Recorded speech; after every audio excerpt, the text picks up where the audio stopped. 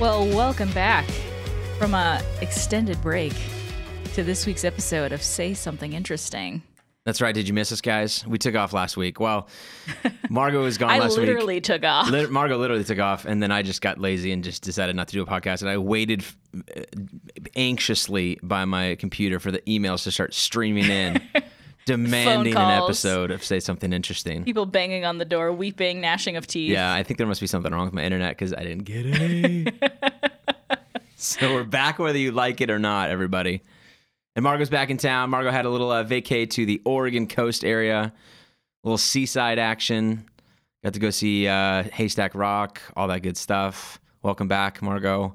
How was the trip? It was great. Yeah? It was so much cooler than it is here. It was probably like 67 degrees every single day. Here's what you missed. 100-degree weather and fire everywhere. Yeah, I'd like to say it's great to be back, but, pastor shouldn't lie. Right. Good to be back at Eastlake, but if Eastlake could just be picked up and lifted into a better climate, that'd be beautiful. Yeah. You did pick like one of the weeks of the year, one of the probably 4 weeks of the year that Seaside is like probably really nice right now. Every time I've been to Seaside, it's always cloudy, gloomy. Well, here's the thing. So as we're driving over there, his parents are sending us a picture from the room, blue skies. Second we show up into town, like the cloud. It changes fast. The cloud sat on it all week long. We'd be driving someplace and we'd have blue sky on the road. We'd pull into the parking lot and the cloud would fall. Yeah. And so as we're leaving, his parents sent us a picture of the beach with blue skies again. And I was like, you jerk. We never saw that. Did you go to the little arcade or the yes. the bumper boats and the not bumper boats but bumper cars? I don't think Matt would carousel. fit in a bumper car. Yeah, that's true. What did he do? So we played a couple arcade games. He was like all about that, and for me, it was something I wasn't allowed to do as a kid. So arcade. Oh yeah, my parents were like, "That's a ripoff." The only game we're allowed to do. So it's not like moral. No. It was we don't want to spend the money. Like we never went to Chuck E. Cheese. We never did any of that. Gotcha. And the only thing we're allowed to do is on Hampton Beach in New Hampshire. There was this ancient old lady that my dad's like, she looked ancient when I was a kid, and she had a shooting gallery, which is like those guns that shoot. Like it sounds like it's shooting a bullet, but it's like a beam of light on little targets, and it makes little animatronic things dance and light up. And this was like, it was a huge one. Like it was a whole stage of things to hit and target, and he'd give us like $2. So, 8 quarters to. Thanks, Dad. Woo! So he could get a beer in peace kind of thing. Right. So, we played Fascination at the end, which is fun. I've never played that before. I've seen the game. I've never played it. It's pretty addictive, especially because it's only 25 cents a game. Yeah. Like you get really amped up. Yeah. So it was fun. Good. It was good. Got some saltwater taffy, I'm sure. No, I'm not a big saltwater taffy person. Oh, wow. You cannot go to the Oregon. They have it literally everywhere. I know. We got fried dough or elephant ears. Okay. And that was fine. Yeah. That's like, I got fish and chips. Did you go to Duger's at all? Duger's? No. Didn't go to Moe's either. I guess Moe's is like. Oh, Moe's and Duger's. Both of the best. Bo Picker. Yeah, that's in Astoria. Yeah. Yeah, so there's a bunch of places. We ate in, which was great because it was cheaper. So how far did you explore? Like, what did you? We went all the way down to Lincoln City. Okay. So we hit up Tillamook and like the actual cheese place. Oh man, I haven't been to the Tillamook Cheese Factory in a long flipping time. I'm nervous to say this. It was kind of a letdown. The gift shop though, after the end when they're like giving you samples of ice cream. Come on. There was no samples of ice cream. It was just cheese. Did they stop doing that? It was just cheese. No, you forgot the. And then the cheese line was like 20 minutes long. Oh. It was crowded. They had regular parking, which is paved.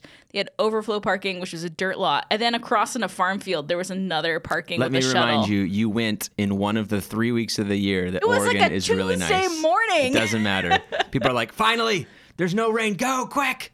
Yeah, there was probably like 80 people in line to buy ice cream. And so it was just kind of overwhelming and I don't know. It was a little much. So actually we went to the coffee place across the street as Coffee Roasters and talked with the roasters, and that was a wonderful experience. Was it? Well, there you go.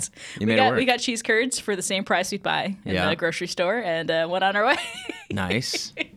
Very good. Lincoln City, fun. We used to go there a lot. Or whatever. That's the big Which say it again? Road's End or Trail's End or Oh yeah. It's like a restaurant or something there. No, it's a beach like where there's like a big cliff that like stops the beach in its tracks. Oh, cool. I don't know. Yeah. There you go. Well, I don't know. Awesome. And then we went all the way up, of course, to Astoria. Astoria. Yes. And saw the bow picker, the famous bow picker. And saw the famous line. And went to the world famous Goonies house. We tried. We tried. Matt made a big claim on Facebook saying he was going to do a Facebook Live video of him doing the truffle shuffle. Oh, outside man. the Goonies house. Nice. And all I could do was shake my head and go along for the ride. But as we approached, they had this big sign that said, like a handwritten sign that said, "Do not walk on this road. Do not drive up this road. No pictures allowed. Police will be called." And then, there's still this like, well, we can just do a drive-by. And as we turn in, the owner is like leaving. And so we like back out and he like gives us the mean eye. And as we wait for him to turn around the corner and we start to drive and his wife walks out with the cell phone glaring at us like, I'm calling the cops. With it ready, being like, I'm going to go. Oh my word. So did you glimpse the house at all? You could see it a little bit and it's covered with blue tarps because they don't want anyone to even. Yeah. I'm like, in the back of my head, I'm like, how miserable is your existence that you're on 24/7 police patrol, which is apparently it's not a private road. Like they can't even say you're not allowed to go down it because it's not a private road. It's a part of the city of Astoria. Yeah. And that you tarp up your house. Like you have a beautiful ocean view and you're not even seeing it because you're so on the flip side, upset. having people like show up at your house until midnight and being like, it's I was just taking pictures like, of your front yard. You knew that when you bought it, right? Don't act like you didn't know. I get it. I understand it. I can see kind of a little bit of their side stuff too. But question, when was the last time you saw the movie The Goonies? We actually watched it on vacation. Did just you? To refresh there you go. Okay. So here's a question for you. How old is The Goonies? Oh, it's old. It is, let's see, 1980, like early 80s. Is that right? 83, 84? It is 33 years old now. So 85. Yeah. Yeah. So when we were in Astoria, we went to a couple of vinyl record shops and they had the Goonies soundtracks in like perfect condition, still in the wrapping, all that kind of stuff. And it was very much we recognize that outside of Astoria, this would cost about $5. In Astoria, if you want it, it's the memorable keepsake. We're going to charge you $35 for this vinyl. And you're like, oh, it would be cool to buy the Goonies soundtrack from Astoria, but not for $35. For that one Cyndi Lauper track. Yeah, exactly. When I play it, I'm like, ooh, this was totally a nostalgic buy. That is all this is. We went to... Should have left in the wrapping. There was a coffee place that was like just down the street from the house, and they said, Goonies stuff sold here. So we went in, and they had like a Goonies blend of coffee that he roasted, and they were selling like there's a shelf of Goonies merchandise and Free Willy. I guess parts of Free Willy were filmed in Astoria. Maybe. I had no idea. But so they had all this Goonies stuff. And then in a basket with the Goonies merchandise, not some other place in the store, was Baby Ruth candy bars. Nice. And I'm like, you're really just like, what else can we pull in? You know what's so funny? Like, one movie gets made there 33 years ago, and the town is still like, yeah, we're like Goonies famous, right? I mean, think about it. If LA or even Seattle was like, hey, we're going to like capitalize on every movie that was made and filmed here. Big cities don't do that, though. I mean, yeah, you're right. There is Sleepless in Seattle, right? So they have like the same cafe that Tom Hanks went to is like big in Pike's Place Market. They have like the pictures and stuff, but like for the most part, yeah, you're right. It's just not there. My college town is where Jumanji was filmed, and they hold that torch very high. Yeah, at smaller towns, you're like, hey, we guys, we got famous for like a hot minute. So when you watch the movie, did you recognize any of the landscapes around there other than the house? Well, I was like, oh, that is Haystack Rock, which is like an hour south of here. That's a really long ways for them to ride their bikes by dinner time. Yes, absolutely. So stuff like that was kind of interesting. And they filmed half of it on like a soundstage in California too. So it's like... But it made me intrigued to learn more about the Goonies I didn't know. So can I share some Goonies facts?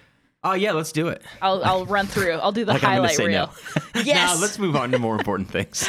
All right. So one of the fun things is the director wanted an authentic reaction from the kids when they saw the pirate ship for the first time, right? Like they made it through all the puzzles and mazes. And so they actually never saw the set until that first take. But unfortunately, so many of them cursed that they couldn't use the first take. I thought that was pretty great. And then another one was the late John Matsuzak, the guy that plays Sloth. I didn't know he was an NFL defenseman liner for the Oakland Raiders. Linebacker? Yeah, until 1981. Interesting. So wow. he was a big football guy. Huh. So that's pretty Did cool. not know that. Also, at the end, when you see the pirate ship sail away, sorry, spoiler, the model that they used to film that had a hidden R2-D2 on the deck of it, which I thought was a fun, funny. like geeks playing homage to geeks. Right. There's a bunch of material cut, which when I'm watching it as an adult, I'm like, this makes no sense. Like there was a Goonies oath, which explains like a little bit like who are the Goonies? Like why are they called the Goonies? There's so many questions that you have as an adult that like make sense that they cut off bits and pieces of it. One-Eyed Willie, when you see him at the end, that's a real human skull. It was not a prop. Wow. Another one is the film took only 5 months to produce and was shot almost entirely in sequence, which wow. never happens Yeah. in films. It's always pieced together, which I thought was kind of cool. At the end, when they are reunited with their families, most all of the parents are their actual parents, Oh, really? which is kind of fun. Yeah. When Data, the Asian kid with all the inventors, falls into the pit, he screams, "Holy shit," because the actor promised his mother that he would not curse in the film. Way to go, buddy. And so we caught that when we were watching it. Matt's like, did he just spell it out? And now we know why. It took 5 hours of makeup to create Sloth. Not too shocking. A lot of it was animatronics. It was like a mechanical head that was used by remote control, which is really difficult when you have a whole ending that takes place in water. Yeah. And so his head kept malfunctioning. His eye would go haywire. They'd have to reshoot a bunch of his scenes. The guy that played Chunk, Jeff Cohen, was so committed to his role that he showed up to work with chicken pox out of fear of calling in sick and losing his part. Jeez. Also, fun fact, where's Jeff Cohen now? Because I got to know. Like, what do you do after Chunk? Right. Well, puberty hit, and he joined the football team and lost a bunch of weight, and now he's a lawyer. So There you go. he made it work. Let me see. The actor, Sean Does he Astin- still do the truffle shuffle? Just he has no for kicks? truffle to shuffle. I know, right? That's true. Sean Astin, who played Mikey and Samwise Gamgee and all the other good characters in the world, was allowed to keep the map, the pirate map from the film, but unfortunately, a few years later, his mother threw it out, thinking it was a crumbled up piece of paper. Oh man. There goes a piece of Goonies history. You could have made $100 on eBay. And then at the end of the filming, the director and crew to celebrate slid down the giant Goonies water slide after wrapping. And fun fact, that soundstage had 900,000 gallons of water Oh my in goodness. it. So, That's crazy. yes, those are some Goonie facts for you guys to enjoy. Have you ever been to LA and gone and seen some of those downstage stuff? Or any? I haven't been to California. Yeah, that's true. Okay, I just remember that. But they film in other places. Have you ever been anywhere they film and they do a soundstage? Like East Coast, the only place they really film is New York, Georgia. Chicago. Oh No, yeah. Georgia has the largest soundstage on the East Coast. My master's program, Asbury, had the second largest, but that's about it. And did they? So, but did you go see it at Asbury? Oh no, because you Yeah, were distance. I worked in there. No. Oh, okay. Okay. Yeah, I did some stuff down there. It's just crazy how you like walk in and it feels like a different world, and all the lights I make did it see feel. where SNL was filmed. I guess that counts, right? Yeah, absolutely. Yeah, like the one that's thing isn't New that York- incredibly small? Yeah. It's unbelievable. It's like smaller than our theater. It feels like. I mean, it's not big at all, you guys. And yet the way that they transform it, and there's some cool stuff, cool facts about SNL. Like all of their sets are all disposable. Like they throw them out. They just destroy them at the end of the show. The pirate ship night. used in the film, the director said anyone that wants it can take it, and no one took it, so they scrapped it. Like, and that was like a full scale, like took so much time to build. Anybody that wants it, come get it, but you got to haul it. Yeah, U-Haul, just like everyone that has a piano up in their house somewhere. I know, right? Exactly. Oh, good stuff. Well, great to have you back. Glad that the trip was fun and nice and refreshingly cool and not blazingly hot. We also, our theater was part of the electricity outage last week. And so not only do Not like we have AC. not only do we not have AC in the main theater, we didn't have it throughout the building, the whole building for like several hours on Did Wednesday. we have any power? Like Nope. No Just- videos? no. Well, that was just not. It was just for like a part of the day on Wednesday, so or Thursday. I can't remember what day it was, but anyways, it was very interesting. You're like, well, time to go work somewhere else. An excuse to get that coffee Exactly. and sit in the local. I guess for a that's bit. a sign I'm supposed to go to the local and get some coffee. I get signs like that all the time. There's a cloud little passing less. overhead. Yeah. I'm like, yeah, I think It seems like a good time. Yeah, good. Hey, we continued our series, and really, I mean, started it because we didn't do a show last week, and last week was the week one of Our Secular Age, or Our Secular World, the new series that we just started. Unfortunately, Margot hasn't listened to either message, so it's like you're coming into this just like somebody else who just picked up this podcast and didn't even know it was related to a church and I'm had in the nothing hot to do. seat. You're in the hot seat.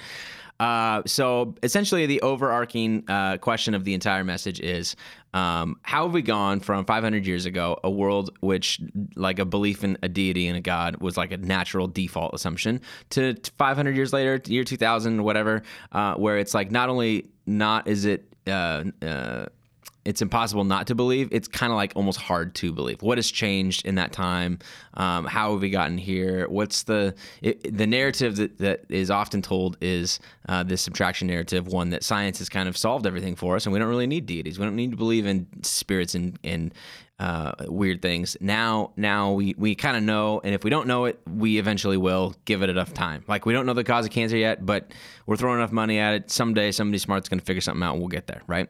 So there's not a lot of transcendence in the world. We live in a world that really, really lacks transcendence, but we also live in a world that's progressively haunted as well. It feels like every once in a while you'll hear a song, you'll watch a movie, somebody will say something, you'll have a conversation with somebody, or an event will spark in your life where you're like, there's something more than what I can see, touch, feel, or hear in this moment. Like, it strikes a chord. It strikes. We're all in this pursuit for significance and meaning, and it's more than just make money, retire rich, golf a whole bunch, and then call it quits. Do you know what I mean?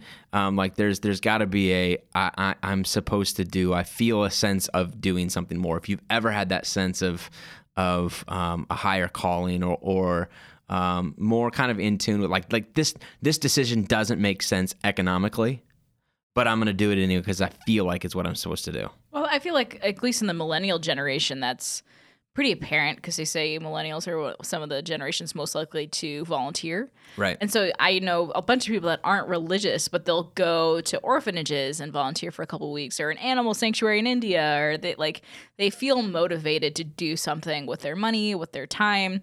They'll do, and this is traditionally not common in America, more so in European countries. They take a gap year, between high school and college, to do the Peace Corps or some Do sort the El of. Camino. Yeah, Right? that'd be great. But that's not really a charitable thing. I guess No. it's a self-discovery. But But that's self-discovery, yeah. though. Like, I do the El Camino, and because your friend, I can't remember what her name was. Caroline. Goes and does it. And for her, it's like this, not only is it just like I'm in touch with nature, Walking but by yourself for like 3 months. dude, our world does not know how to be alone with itself. Yeah. As soon as my wife leaves the dinner table, my phone comes out. Do you know what I mean? Like, Yeah. I'm checking mail, I'm checking Instagram, I'm checking something. Our brains need to be constantly occupied Yeah. with other. I need to produce. I need to make full use of this time because I don't want to waste it. I adore my husband, but that is definitely his MO. Yeah. Like, he either a TV has to be on, or his cell phone has to be on, or he has to be playing a video game. There's something, he constantly needs engagement. Like, we'll be lazing in bed on a Saturday morning, and I'm thinking, we can just lay here and just like chill. No, he needs to be doing something. Yeah. Which is why I think he's such a great morning person. Because for me, I'm totally content to just like chill out. And he's like, nope, I need to be doing something. I need some sort of mental stimulation. Yeah. Which like makes it really hard. We don't know really what true like personal transcendence is, or meditation's difficult. It's a reason why I think prayer is difficult for a lot of people. Like, if you talk to people like, I hate reading, I hate prayer, I fall asleep all the time because we don't know what to do. Our bodies are like, oh, we're not doing anything. This must mean we're supposed to sleep right now because we're so used to doing something all of the rest of the time. The second that we stop, yeah, it's the second we stop, yeah, and we're probably so in need of sleep. They're like, perfect, this is a great time. Let's shut You're this not thing watching down. Netflix right now? Yeah, let's go. So that's definitely a difficult thing. So that was kind of the case that was presented in week one. And then in this last week, we talked about one of the evolutions over the past 500 years started as a result of the Protestant Reformation. And whether you're not religious or not, this is like world history. This is like what happened is there was a diversification of jobs. There used to be like religious jobs and then secular jobs. So you had monks and nuns you guys go be spiritual. We'll just be regular workers. Secular meaning not religious, not evil or anti-religious, just not religious, and that's completely neutral. To clarify, that is a term that the world has created. You won't find the word secular in the Bible at all. No. It's it's like, well, we know what this is, so what do we call the other thing? Yes, it was trying to delineate, because religion was so ingrained with so many things for so long, that historians came up with this secular word to be like, okay, this was just completely neutral. And so they would oftentimes treat their workplace in that way. And then the Reformation happens, and then all of these reformers, Martin Luther, John Calvin, begin to say, it's not just the monks and the priests who are supposed to be religious. It's really all of you guys, like all of us. We are all in this together. Let's all raise the standard up, which is good. It also incorporated like some sort of a religious motivation into people's workplace. And so you've got a verse like Colossians 3:23 that talks about whatever you do it as if working for the Lord and not for men. And so then all of a sudden it became like this ingrained. You could go be a blacksmith and do all of your work. And even though it feels very secular, it's not like I'm creating Bibles or reading Bibles or praying for people or reading last rites over people or whatever. Like the fact that you're making something to kind of push society forward and make life more comfortable for everybody is a benefit to society. And so then you have this shift in kind of everybody making in that moment a part of their job had a religious bent to it. And that included a lot of the scientific work that's going on. What happens is you begin to get people who, out of a motivation for religious and theological purposes, go and try and discover how this world thing works. And we say that science kind of like answers the question of religion, so we no longer need it. And the irony is, when you look back on it, it was actually the thing that started the scientific revolution and had people go, we should dive into this. We should know more about our creator, and we should know how things work because it speaks to the glory of who God is. Well, it's like the more you study science, and like, because you start at like baby steps, right? Like, oh, there's animals and plants. There's living organisms. And then the deeper you dive, the more you're like, this is a Pandora's box, and I'm never going to be able to get to the bottom of this. I could spend my whole life in a scientific journey. And to me, what better exemplifies like who I'd want God to be? And that is someone that is so brilliant and infinite that I can never completely figure, I say him because lack of whatever, I can never figure them out because they are bottomless and they are infinite. So to me, I think science is a beautiful complement to religion in that sense. And I mentioned in this thing at the very end, so how did it get to the spot where now we've kind of sunk into like the default narrative is science ruined religion, which isn't true at all. And the problem that we got to is we've prioritized how things work over the overarching question of why they work and what's the end goal of all of this, right? And science doesn't really have a lot to say about that. It says, here's how the atomic structure works for nuclear energy. And that's all impressive and it's great. But then it begins, it ignores or overlooks or why, or, like that's just a whole different category that science just can't possibly explain. It's just not meant to. It's not that it can't, but it's not meant to. Yeah, it's not fit into its philosophy, as it were. Right. And absolutely. That makes sense to me because if God created the world in a state of perfection, and then the fall happened, and then what was perfect became imperfect, including creation, then things like allergies, like if you ask a scientist, what is the purpose of allergies? There's no good purpose. Like it doesn't help the body in any way. Yeah. Like what's the purpose of, like even if you could say cancer, like, oh, we have too many people on this planet, but allergies aren't going to kill you. They're just going to make you miserable. Right. And or if you've been camping this summer, why do mosquitoes exist? What is the purpose of these things? They're annoying. You know what I mean? Something eats mosquitoes, though. That's like bats and birds. I don't know. Whatever. You're right. But they're not supposed to give you horrible diseases. That's not what I'm saying when I'm slapping them off my arms all night long and I wake up the next morning with bumps all over. So science to me doesn't really explain things like allergy because there is no but why? Like, but why? But why isn't this system, which like science will clearly say like the human body is remarkable and miraculous? Well, like, maybe not miraculous because that would go against their philosophy. Right. But like it is like the fact that the muscles and the bones and we're so symmetrical and balanced and like there's so many like the things to the human eye. There's so many layers. Like in a system that has so much balance and so much perfection, why are these imperfections? And like God can answer that, but science is just like, something broke down, and I don't know why it broke down. Yeah, and I want to be very clear when I say the default answer is we used to believe in a lot of weird stuff. Science came along and had naturalist explanations. Now we don't need all that anymore. I do believe that is very much like 99% true. Like it's very. There's not a volcano god that gets mad you didn't give him so extra true. I'm not fruit. denying that, hoping we go back to this anti-science stuff. And that's not what I'm saying. I'm just saying that a lot of times history has a way of feeling obvious. This is what I said on Sunday. History has a way of feeling, looking back, we'd be like, oh, that's so obvious. And in our current climax, whatever decisions we're making right now feels very complex. It feels very like, wow, I could go this or I could do this, and I don't really know. And 2 years from now, you're going to look back and be like, it was so obvious. Of course I did the right thing. Of course I did the wrong thing or whatever, right? So there's more complexity to that answer than just we have science now and science made religion less necessary. Well, I think it's even a big step that the current pope was like, doesn't he have some degree or he studied for so many years in biology and I don't know. Yeah, the current pope is like a huge science enthusiast and supporter, which coming from the Catholic Church, which I mean is the oldest church, like they used to not do nice things to all scientists. So the fact that we've now gotten to a place of comfort of a symbiotic relationship between science and religion, I think that's great. And I think the more the people that have dismissed religion realize that most people in religion have a positive relationship with scientific theory and thought, the better communication we can have. Yeah. Yeah. And the goal of the series is not, let's talk about the battle between science and faith. That's not like it. It just is this starting point. It's a component. Yeah. It's the starting point for this argument that we're going to be making about what's changed over 500 years. Well, the thing that has drastically changed is our knowledge of how the world works.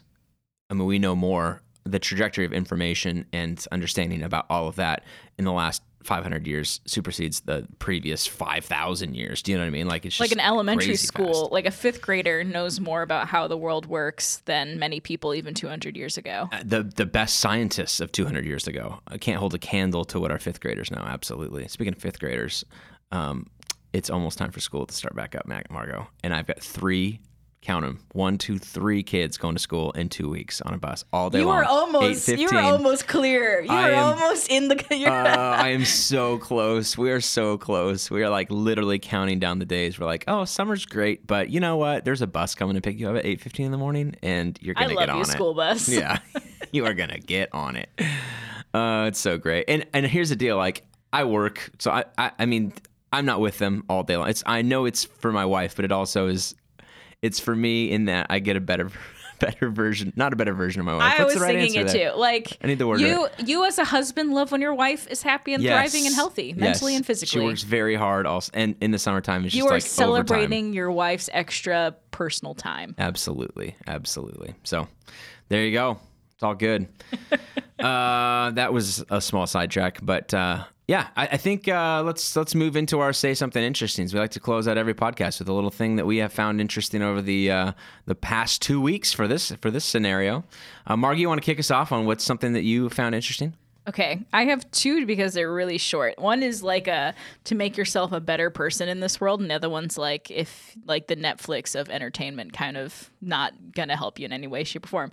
So there's a book that's been going around, and I'm shouting into the wind at this point because I feel like so many people have read it, and it's geared towards women. Not saying that men aren't going to get something from it, but if you haven't read it, if you have been under a rock or have been going crazy because your kids are in summer mode and haven't been on social media or talking with your friends, read the book Girl, Wash Your Face, because it is... Is that Rachel Hollis? Yes. Okay.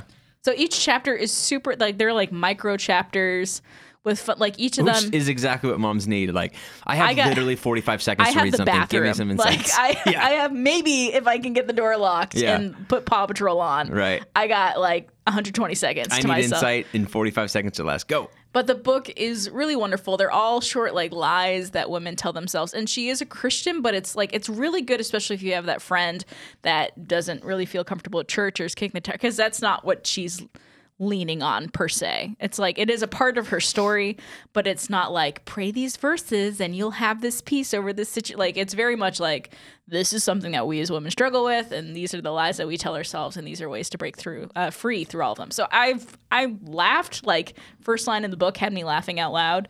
She's very humorous and real, and so that's a great book. So that's my like to make yourself a better person pitch. This is something that I got sucked in. I don't know if it was an Instagram ad, and I found myself down a wormhole. Those are dangerous. So there's an I've done that. There's an app called Webtoon, and it's essentially where artists that aren't signed to like a comic book, or they publish comics, for lack of a better term, or stories, illustrated stories. And there's this one story that was like so beautiful, like the ad, I'm like, this is like, I'd love this as like a painting in my dining room. And I'm like, this is a comic, like all of his art looks like this. And it's called Lore Olympus, and it's about your ancient gods. So it's about like Hades and Persephone. And what keyed me off to really be interested in it is I had a friend that posted on their Facebook, like, never think that you can't be a complex person. Persephone is the goddess of spring and married to like the king of the underworld. Like you can be sweet and sour. And so I'm like, oh, this is about Hades and Persephone. And so I'm reading it and I am dying of laughter, which is bad because my husband's trying to sleep next to me. And I am like tears down my face laughing. But also the art is super beautiful. The story is engaging. Like I never paid much attention to mythology. That was never my thing. Like I had no interest to see Brad Pitt and Troy. Like that whole world of like Zeus. I liked Hercules, the cartoon, as a kid. That's about it. And so to me, it's really interesting just learning more about these literary, So staples. while you're talking, I'm Googling Lore Olympus artist, and I see some of his art. It is great. It's fantastic. Really lots of like pink colors, but like lots of, it's really great. I was reading like their thing, and he's like, I made Hades blue, and I had to make Persephone pink so that she stands out against him. And it's fantastic. Do you realize what his Twitter username is? Oh no, it's used_Band-Aid. Which is so gross. But you remember it. Oh, I'll never forget it. That is disgusting. Used Band-Aid. At Used Band-Aid. But yeah, it's cool. It's a modernized like retelling of their story. So That's like cool. the underworld looks like New York City at night. Like it's like a perpetual nighttime city, and it's just really Will you include great. some links to more of that in the show notes? That'd be awesome for people to kind of explore. All right, I've got two. I'm going to do two as well. I had one for sure, and then you just said that, and I was like, because we've missed a week, oh, right? good. That's good explanation. So mine follows the same vein, one being productive and one being just entertainment. All right. So productive-wise, our small group is going back through going through The Road Back to You, a book by Ian Crone, talking about Enneagram stuff. And so I had mentioned in a recent podcast, I don't know, a couple months ago, I took a test that was a 9. Now I'm going back through the book, and we're trying to figure out, okay, was it when you took there's other factors, right? You can like, what mood are you in? What season of life? Right. And now I'm not doing it in isolation, right? I've got 9 other people, one of them being my wife, who are also going to kind of speak some insights in this. So I don't have an answer for you. We just started the book, and we're doing like a study guide thing, and we do it once every other week. Our small group all gets together. And so I will constantly update you on that and give you like this idea of, okay, this week I think I'm with this and that and the other thing. So, but yeah, that's kind of fun. So if you want to know more about yourself, self-discovery, if you've heard of an Enneagram, one of the best books that I've read or come across is this Road Back to You by Ian Crone. Check that out.